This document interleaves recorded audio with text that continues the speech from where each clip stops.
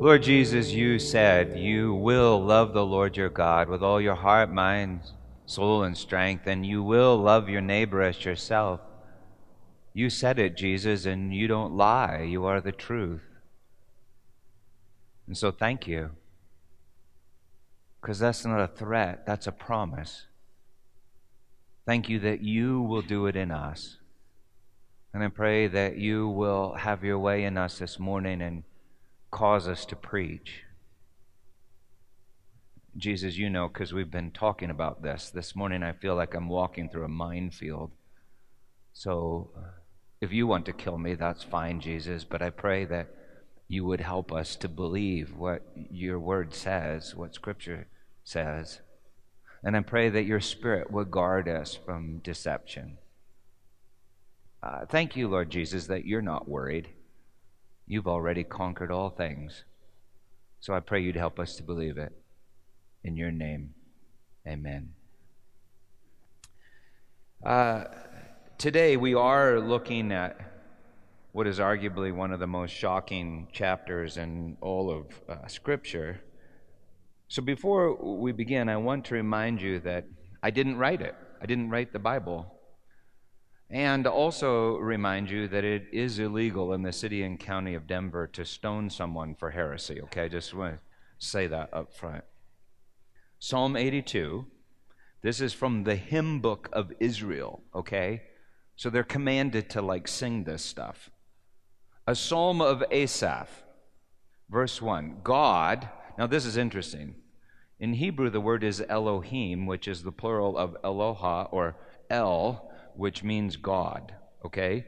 Elohim has taken his place in the divine council, literally the El council, the God council. In the midst of the gods, Elohim, he holds judgment. Literally, Elohim has taken his place in the El council. In the midst of Elohim, Elohim holds judgment. Or God, or gods, God has taken his place in the God council. In the midst of the gods, God holds judgment. That's pretty crazy. And confusing,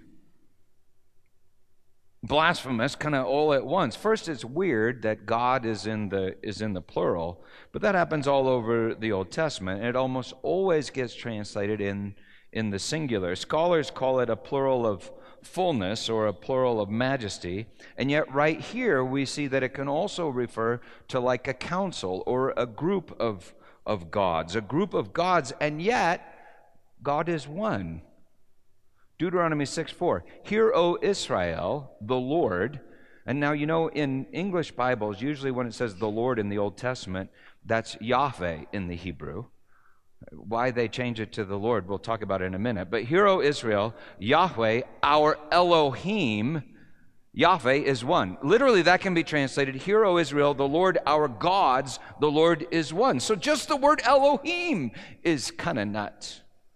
But the fact that Elohim judges in the midst of the Elohim is even nuttier, but not unprecedented in Scripture. I put footnotes in these things so you can look at the other Scriptures later if you want, when you go back and look at the transcript, because you'll be scratching your head.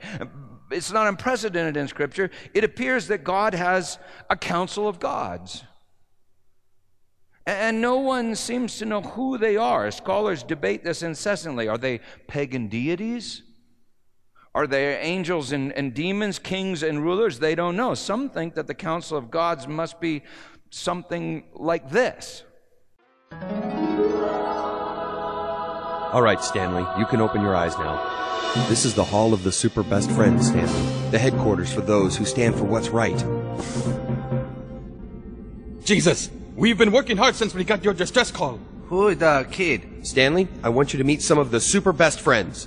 Buddha, with the powers of invisibility. Muhammad, the Muslim prophet with the powers of flame. Krishna, the Hindu deity. Joseph Smith, the Mormon prophet. Lao Tzu, the founder of Taoism. And Seaman, with the ability to breathe underwater and link mentally with fish. So you mean to tell me that even though people fight and argue over different religions, you guys are all actually friends? More than friends, young boy. We are super best friends, with the desire to fight for justice. We all believe in the power of good over evil. Except for Buddha, of course, who doesn't really believe in evil. Wow. Well, anyway, that's the Society of Super Best Friends on South Park. Sorry, there are the video kind of start over there a little bit in the middle. But Buddha, in the Council of Super Best Friends, Buddha has the power of invisibility. Muhammad, the power of flame. Joseph Smith can make ice. Krishna, Lao Tzu, and the others also have superpowers. Seaman can breathe underwater and link mentally with fish. In this episode, Jesus has the power of being a really, really, really good carpenter. They aren't just the same, as evidenced by the fact that they all have different powers. But if Jesus had a superpower, what would it be? Well, anyway, that was the Society of Super Best Friends on South Park. Together, they fight for justice. Together. But you'll notice in the video that all the scenes which depicted Muhammad were blacked out. That's done. I did that in deference to Muslims that find any depiction of Muhammad offensive. In 2010, South Park removed 3 episodes that depicted Muhammad, and this episode, the Super Best Friends, was one of them. Now, it's interesting to note that's not just a Muslim sentiment. Most Bibles, as I just mentioned, don't even state the name Yahweh. For 2,000 years, Jews haven't even said the name of Yahweh. They reasoned that they might accidentally take the name of Yahweh in vain and dishonor the Lord. It's kind of a strange custom, considering that Joel, the prophet, clearly says whoever calls on the name of Yahweh will be saved.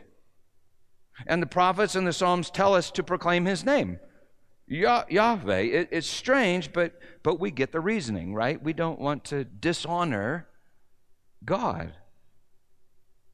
Muslims say, make no image of Muhammad, but before Muhammad, Yahweh said, make no image, make no graven image of me.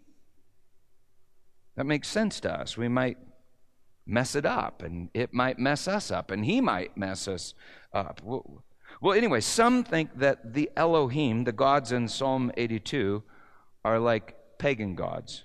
And some think they're kings or rulers or judges. In that day, earthly kings were viewed as being connected to deities, almost like extensions of deities, and each nation had their own deity. Some think this is a reference to the leaders of Israel, the judges of Israel, the kings, the priests, the Sadducees, even the Pharisees. 82 verse 1, God has taken his place in the divine council. In the midst of the gods, he holds judgment. How long will you judge unjustly and show partiality to the wicked? Give justice to the weak and the fatherless. Maintain the right of the afflicted and the destitute. Rescue the weak and the needy. Deliver them from the hand of the wicked. They have neither knowledge nor understanding. They walk about in darkness. All the foundations of the earth are shaken. So whoever these gods are, they appear to have been charged with justice, and yet they are being unjust. And they've been charged with doing right, and yet they're doing wrong. And that always seems to be the case with a group of folks where some of them think that they're like God, or they try to be God. They compete. Well, we kind of all think that winning is the product of other people losing, right? We kind of all think that a meaningful A is dependent on other people getting a C, D, or an F. We're kind of like a locker room full of boys all trying to make the team, and so each hoping that the others will strike out. We're like a bus full of beauty queens, each hoping to win the pageant. We think that life is the survival of the fittest. So why would we rescue the weak if we think it's the strong that survive? Why would we help the afflicted and the destitute if they're our competitors? Why wouldn't we show partiality to the wicked if the wicked might help us beat the good?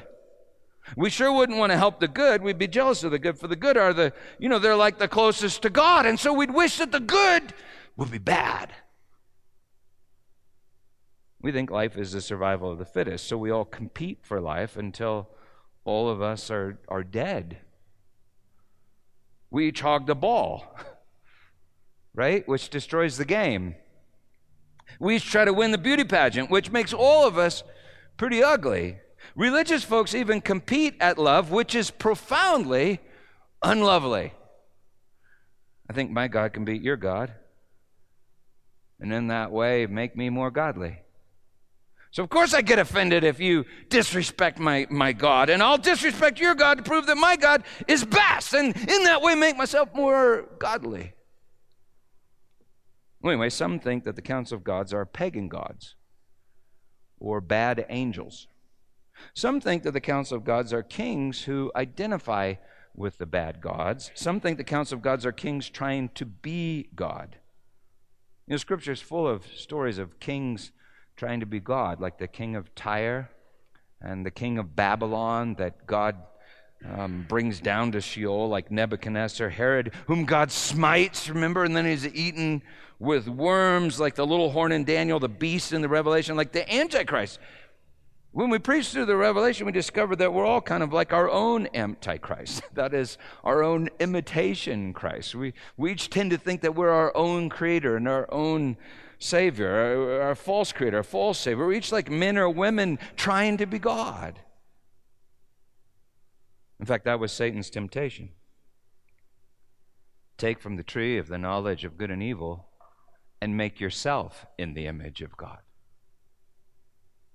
God forbids making images, and we each try to make ourselves the image of God. Isn't that ironic? We each construct an image of God in our minds, and then we try to become that image, and then we condemn ourselves to hell when we don't. Or when we do. I mean, think about this. We're jealous of God, so we want to be God, and so try to be God, and so make ourselves miserable, forever alone, and the antithesis of the own. How does that work? Well, God owns everything. If I own everything, I can never be given anything. I can't know grace. God does everything, but if I do everything, I can't do anything with anyone. I'm alone. God is absolutely free. God does whatever he wants. But if I do whatever I want, I must destroy the wants of all who disagree with me, which means I destroy everyone but me, which means I'm free of everyone but me. I'm free, but entirely not free to love. And God is love. We're men trying to make ourselves gods and making ourselves wretched. You know, when you try to be the best, you make everyone else the worst. When you seek to be first, you make everyone else last and yourself alone. When you exalt yourself, you make yourself wretched and lonely as hell, because that is hell. Psalm 82, verse 5. They have neither knowledge nor understanding. They walk about in darkness. All the foundations of the earth are shaken.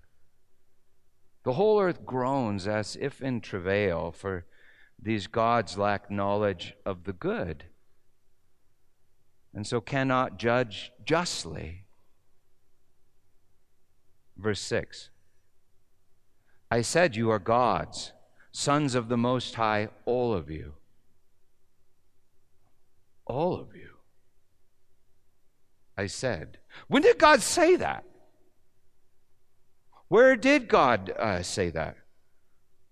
Who are these gods that God is talking to? Who are these sons of the Most High? Who are these sons and daughters that reflect the image of their Maker? Well, Jesus tells us. Maybe not on South Park, but in Scripture. John chapter 10, verse 17. Check it out when you get home. Talking to the Jews, as John describes them, and remember, John is a Jew, so anti-Semitism is just stupid, but talking to the Jews, Jesus says this, for this reason the Father loves me, because I lay down my life that I may take it up again. No one takes it from me, but I lay it down of my own accord. I have authority. I have exousia. I have power to lay it down, and I have power, authority to take it up again. In verse 30, he says, I and the Father are one. In that culture and in most culture, a son was seen as being of the same substance as his father. We say that still. That's my blood, the same blood. Well, Jesus talks as if he and his father are two persons and one substance. Homoousion is how the fathers talked about it, one substance. In the early church, their relationship was described as a perichoresis. It was a word used to describe the relationship between the members of the Trinity. It's the idea that God is not a static thing. God is not one enormous, self-centered person that destroys all other persons in an effort to exalt himself. But God is more like a relentless dance of self-sacrificing love. God is three persons and one substance. God is love. God is not simply a council or a committee meeting, which is good news. God is not simply a council or a committee meeting. God is an ecstatic dance of self-giving, sacrificial love. God is relentless love. God is Elohim. God is one dance of at least three persons, Father, Son, and Holy Spirit. John chapter 10, verse 30, Jesus said, I and the Father are one. Then he says this, then John writes this, the Jews then picked up stones again to stone him. Jesus answered them, I have shown you many good works from the Father. For which of them are you going to stone me? The Jews answered him, it is not for a good work that we're going to stone you, but for blasphemy. Because you, being a man, make yourself God.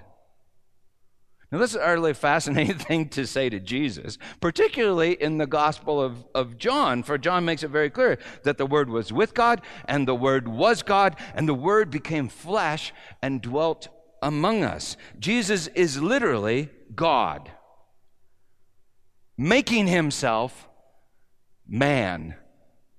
And these Jews were men trying to make themselves God. They were projecting their motives onto Jesus, and so they were entirely jealous of Jesus. And so very soon they will crucify Jesus. They will take his life, the life of the good, on a tree in a garden. They were men trying to be God, and they say to Jesus, you being a man, make yourself God. Next verse, Jesus answered them, is it not written in your law or your scripture? Is it not written in your law, I said, you are gods? Whoo! Now, this is Jesus talking, okay? It's Jesus, not some just now bizarre Old Testament verse, but this is Jesus. Is it not written in your law, I said, you are gods? If he called them gods to whom the word of God came, and scripture cannot be broken, do you say of him whom the Father consecrated and sent into the world, you are blaspheming because I said, I am the Son of God? I think Jesus just said he is God. And the gods are us. The Word of God in flesh just quoted the Word of God in Scripture saying that these Jews were gods to whom the Word of God came, and the Word of God is coming to you right now as we quote Psalm 82. I said you are gods, sons of the Most High, all of you. I said, when did God say that? I said you are God's sons of the Most High, all of you. When did he... The only time I can think of that God said anything remotely close to that is Genesis chapter 1, verse 27. Listen closely. God created man, literally the Adam in Hebrew. God created the Adam in his own image. In the image of Elohim, in the image of God, he created him. Male and female, he created them. At the end of the sixth day, God looks and he sees everything that he has created is good, very, very good. And Jesus told us that God alone is good. So in God's eternal seventh day, we truly are the image and likeness of God, God's image, his sons. You know, if we believe that we are God's image, God wouldn't have to command us to make no graven image. And we wouldn't attempt to make ourselves in his image. If we believe that we were God's image, Satan couldn't tempt us to take knowledge of the good to make ourselves in the image and likeness of God. If we believe that we were gods and the sons of God, maybe we wouldn't be jealous of God. And we wouldn't be jealous of our neighbor. Maybe we judge justly, correctly, rightly. Psalm 82:1, Elohim has taken his place in the El Council. In the midst of the Elohim, he holds judgment. Now, Jesus quotes this in John 10 at the feast of the dedication of the temple. John goes on to teach here and in his epistles and in the Revelation that we are the temple. And the throne is in our hearts, and God wants us to sit on that throne with him, judging angels and all creation. He wants us to sit there with him, owning everything together, doing everything together, entirely free as he is free. Free because his judgment of relentless love has become our judgment of relentless love. Relentless love judges from his place on the throne in the sanctuary of our hearts, the midst of the Elohim, the divine council. Listen to John 17, okay? Jesus prays this. He prays it for us. Father, I ask that they may all be one, just as you, Father, are in me and I in you, that they may also be in us. The glory that you have given me, I have given them, that they may be one, even as we are one. I in them, and you in me. Transitive property of geometry. If God is in Jesus, Jesus in us, where's God? In us. I in them, and you in me, that they may become perfectly one. God is a dance, and he wants you to join him. Elohim became flesh to make you Elohim. And in some amazing way, you already are, because God didn't say you will be gods. He said you are gods. We are. We are, and yet we become gods through the Word of God, Almighty our Father, the Word of God hanging on a tree in a garden. The Lamb of God slain from the foundation of the world, the cross of Christ, which stands at the beginning and at the end of the ages, at the beginning and the end of time. That's a lot to ponder, but whatever the case, Jesus is not a man trying to be God. Jesus is God making himself man in order that men might become gods. The early church had a word for this, theosis, often translated deification. Saint Irenaeus, okay, and these are not obscure guys, these are the church fathers. Irenaeus wrote, the Word became man, and the Son of God, Son of Man, so that man might become a son of God. Athanasius, Saint Athanasius, Council of Nicaea, wrote this, he was made man that we might be made God. Basil the Great argued, man is nothing less than a creature that has received the order to become God. Thomas Aquinas wrote this, he assumed our nature so that he made man might make men gods. St. Peter writes that we become partakers of the divine nature. St. Paul prays that we might be filled with all the fullness of God. He writes, it's no longer I who live, but Christ who lives in me. He tells us that we are Christ's body, not like his body. Sorry, I'm yelling. He writes, we are his body. A body is a dance of life, wherein each member bleeds life into the next member. It's not the survival of the fittest. It's the sacrifice of the fittest for all, and all for each. That's life. That's the dance of love. Well, the tree in the garden, the serpent tempted Adam to take the life of the good in order to make himself like God. And at the tree in the garden, God gave the life of the good that we might know that we are the image of God. At the tree in the garden, to put it in theological language, Satan tempted us to justify ourselves. And at the tree in the garden, God reveals that we have been justified from the foundation of the earth. At the tree in the garden, God creates faith by grace, and it is finished. Adam is finished. Humanity is finished in the image and likeness of God. At the tree in the garden, Adam dies. And at the tree in the garden, Adam is made alive. As in Adam all die, writes Paul, so also in Christ will all be made alive. Now, let's finish our psalm. Next verse, verse 6. I said, you are gods, Elohim, sons of the Most High, Elyon, God Most High, all of you. Nevertheless, as Adam, you shall die and fall like any prince. Arise, O God, Elohim, arise, O God, judge the earth, for you shall inherit the people. Is that not a stunning description of the death and resurrection of Jesus Christ our Lord, the eschatos Adam? He who knew no sin became sin that we might become the righteousness of God, writes Paul. Have this mind among yourselves, which is yours in Christ Jesus, who, though he was in the form of God, did not count equality with God a thing to be grasped, but emptied himself, kenosis in Greek, by taking the form of a servant, being born in the likeness of men, and being found in human form, he humbled himself by becoming obedient to the point of death, even death on a cross. Therefore God has highly exalted him and bestowed on him the name that is above every name, so that at the name of Jesus every knee should bow in heaven and on earth and under the earth, and every tongue confess that Jesus Christ is Lord, to the glory of God the Father. He humbled himself.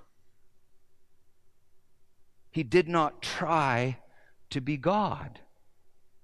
He emptied himself of equality with God, that all might know God and become the image of God. You see, Jesus had a superpower, and I think that superpower was humility. The power to lay his life down. The power to lay power down. The power to lose his life, his psyche, and find it. Jesus had a superpower, and that superpower is the revelation of God, the revelation of God's heart. Jesus is the perfect image of God, the exact imprint of his nature. So God said, make no images of me, and then God makes a perfect image of himself. And it turns out to be the exact opposite of what we would have made. It's a naked man, beaten almost to death, hanging on a tree in a garden, saying, Father, forgive them. They don't know what they're doing. They do not know. They do not understand. They do not judge justly.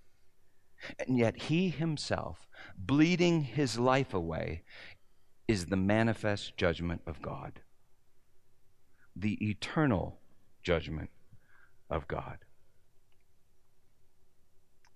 Islam honors Jesus as a prophet. Most of Judaism does the same, but neither will believe that God would humble himself to the point of death on a tree in a garden.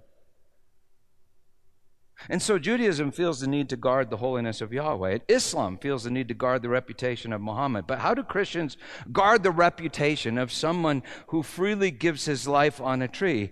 How do you guard that reputation? That is his reputation.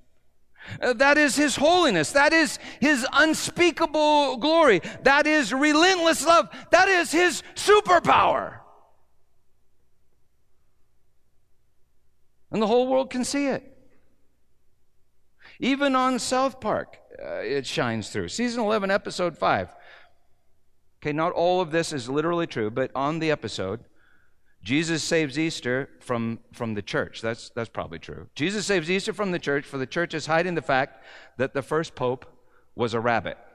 Peter the rabbit. Makes sense. Jesus wanted the popes to be rabbits because rabbits can't talk. That kind of also makes sense. Well, an evil pope replaces Pope Benedict, endeavors to kill the true descendant of Peter, the rabbit, and locks Jesus in prison with Kyle Broflovsky, a Jew.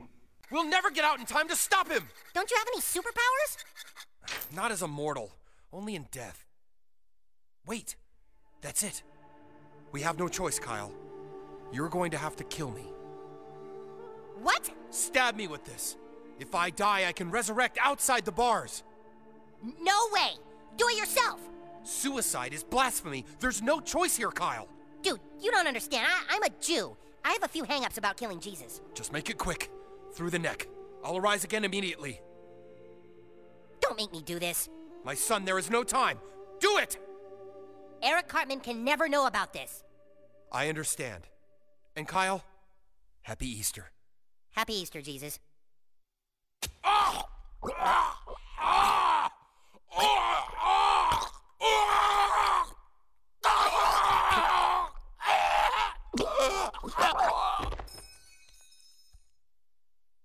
Jesus? Behold, no longer will Easter be about bunnies and colored eggs. Kill the rabbit. Sorry, little bunny. Snowball!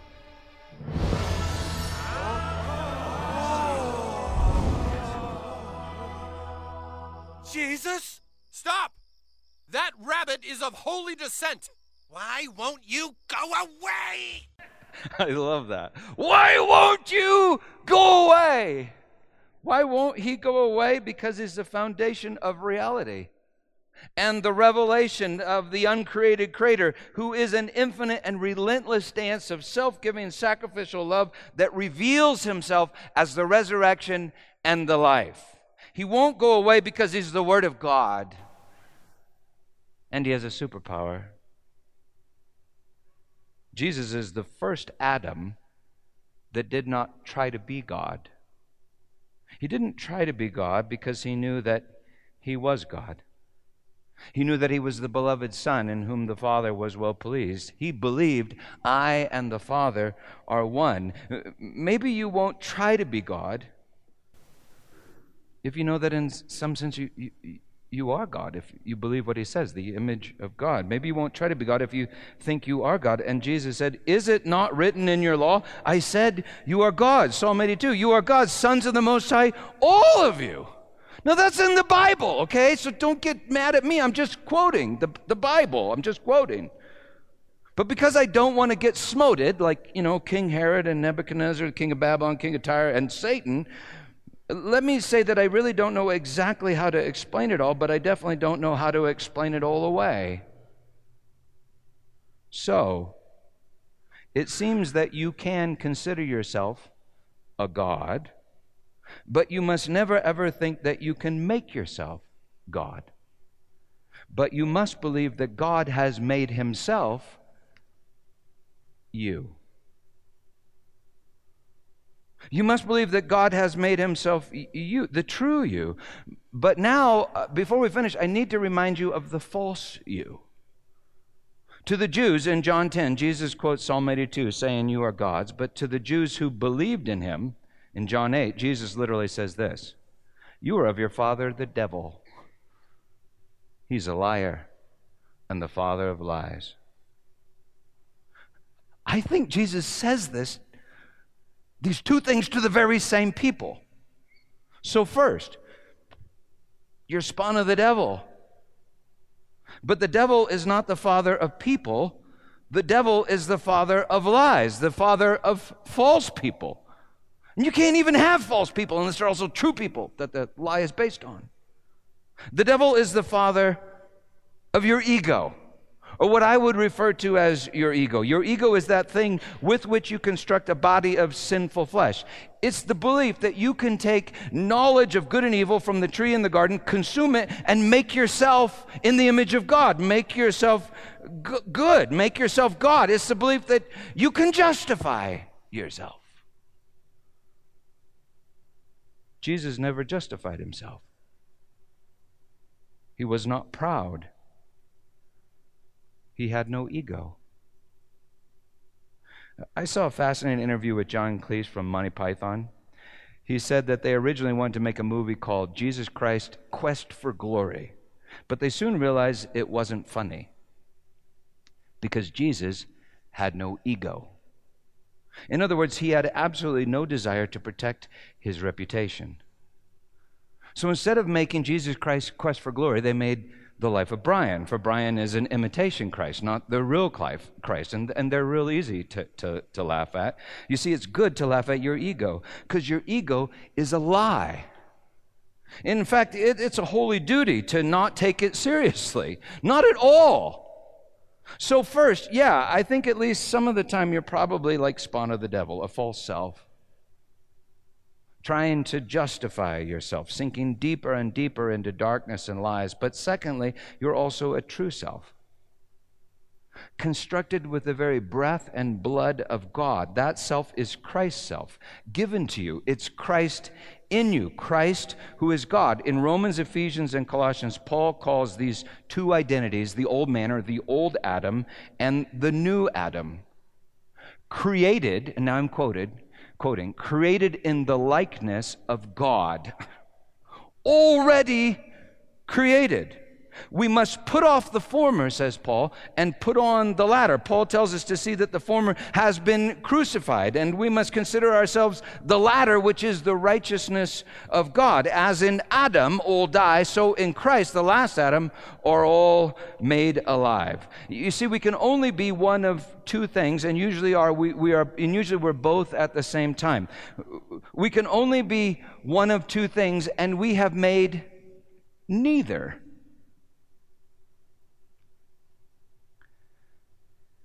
You think that you made your old man, but your old man is a lie. It's a bad dream. It's a vain illusion that you must wake up from. Once you awake and expose him to the light, you'll rejoice in letting him go. In fact, you and Jesus, I think, will just laugh him to scorn. Your old man is nothing but a vain illusion, and your new man is an eternal reality. You can't make him, for he's already been made in Christ Jesus our Lord. He's hidden in Christ Jesus our Lord. He's part of Christ Jesus our Lord. He or she is a God, a child, a son, a daughter of God Almighty. I think that means one of the Elohim. It's utterly mind-boggling when you see it. But love in you, truth in you, righteousness in you, beauty in you, joy, peace, patience, kindness, goodness, faith in you is actually Christ in you. The new you. You can't make that life. You can only live that life. Why? Because it's Christ's life. He's the life. You have an old self and a new eternal self, and you cannot make either self. And once you see it, I think it gives you a superpower. See, I think you are a member of the divine council, and your superpower is humility. It's the power to not be offended. It's the power to forgive as you have been forgiven. It's the power to enjoy other people. It's the power to lose yourself and then find yourself in love. Humility is not hating yourself. Humility is realizing that yourself is Jesus, that yourself is Christ, that your life is Christ, and your ego is just an evil dream. It's the realization that you can't make yourself. You can only be yourself, for yourself has already been made. Humility is eternal security. And the power to never be insecure. If you try to make yourself God, you crucify God on a tree in a garden. But when you see that God has already made you himself, and himself you on a tree in a garden, you join the dance that is the eternal life of God. If you believe that God has made you in his image, you won't try to make yourself in his image. If you believe that you have been justified, you will stop trying to justify yourself wherever you go. If you believe that God has made you a God, you won't try to make yourself a God or be jealous of any other God. You'll stop competing with all the other gods and begin to join the dance that is Elohim. You are a member of the body of Christ. A member of the body of Christ that contains all of Christ, and Christ contains all of God. He flows between all his members as a river of life, and the life is in the blood. Life is not the survival of the fittest. Life is the sacrifice of the fittest for all, and of all for each. Life is kenosis. Life is losing yourself and then finding yourself in love. God is love, and God is humble. And so he took bread, And he broke it, saying, "This is my body given to you." And he took the cup, saying, "This is the covenant in my blood." For 1,500 years he'd been telling them the life is in the blood. And then he said, drink of it, all of you. We each drink from the same cup, the same earthen vessel. And we are vessels, each that contain and channel the life of Christ. John writes this, "We are God's children now. What we shall be has not yet appeared, but we know that when he appears, we shall be like him." So I can't fully comprehend this, but we shall be like him, and he is God. You cannot make yourself better than that. And you cannot make yourself worse than that.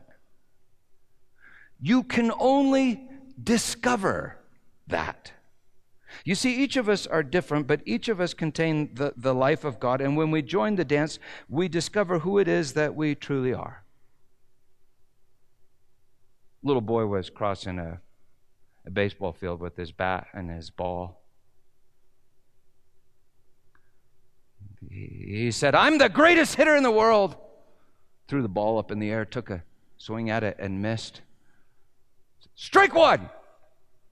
Picked at the ball and said, "I'm the greatest hitter in the world." Threw it up in the world, took a swing at it, missed. Strike two!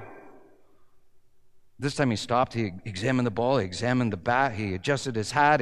He spit in his hands. And one more time he threw the ball up in the air, took a swing at it, and missed. Strike three! "Wow," he said. "I'm the greatest pitcher in the world." And you see, you really are the greatest at something in the world. And that's being you, unique in all creation. Only together do we make the team, the Elohim team. Only together do we discover who we truly are.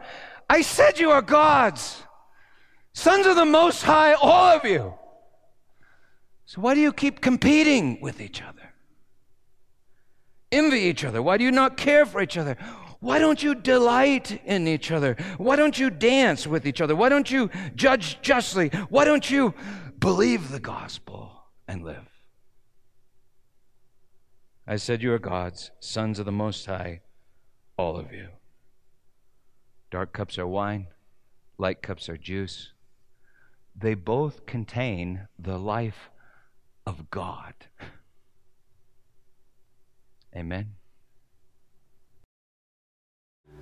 So, Lord God, you are great. The more I know about you, the more I'm just utterly overwhelmed by your greatness. And then when I hear that I am to be like you, oh God, Dad, that fills me with absolute terror. If I hear that as a responsibility, because I think, how the hell am I ever to make myself like you? But oh God, when I hear it as a promise, oh, that is incredibly good news.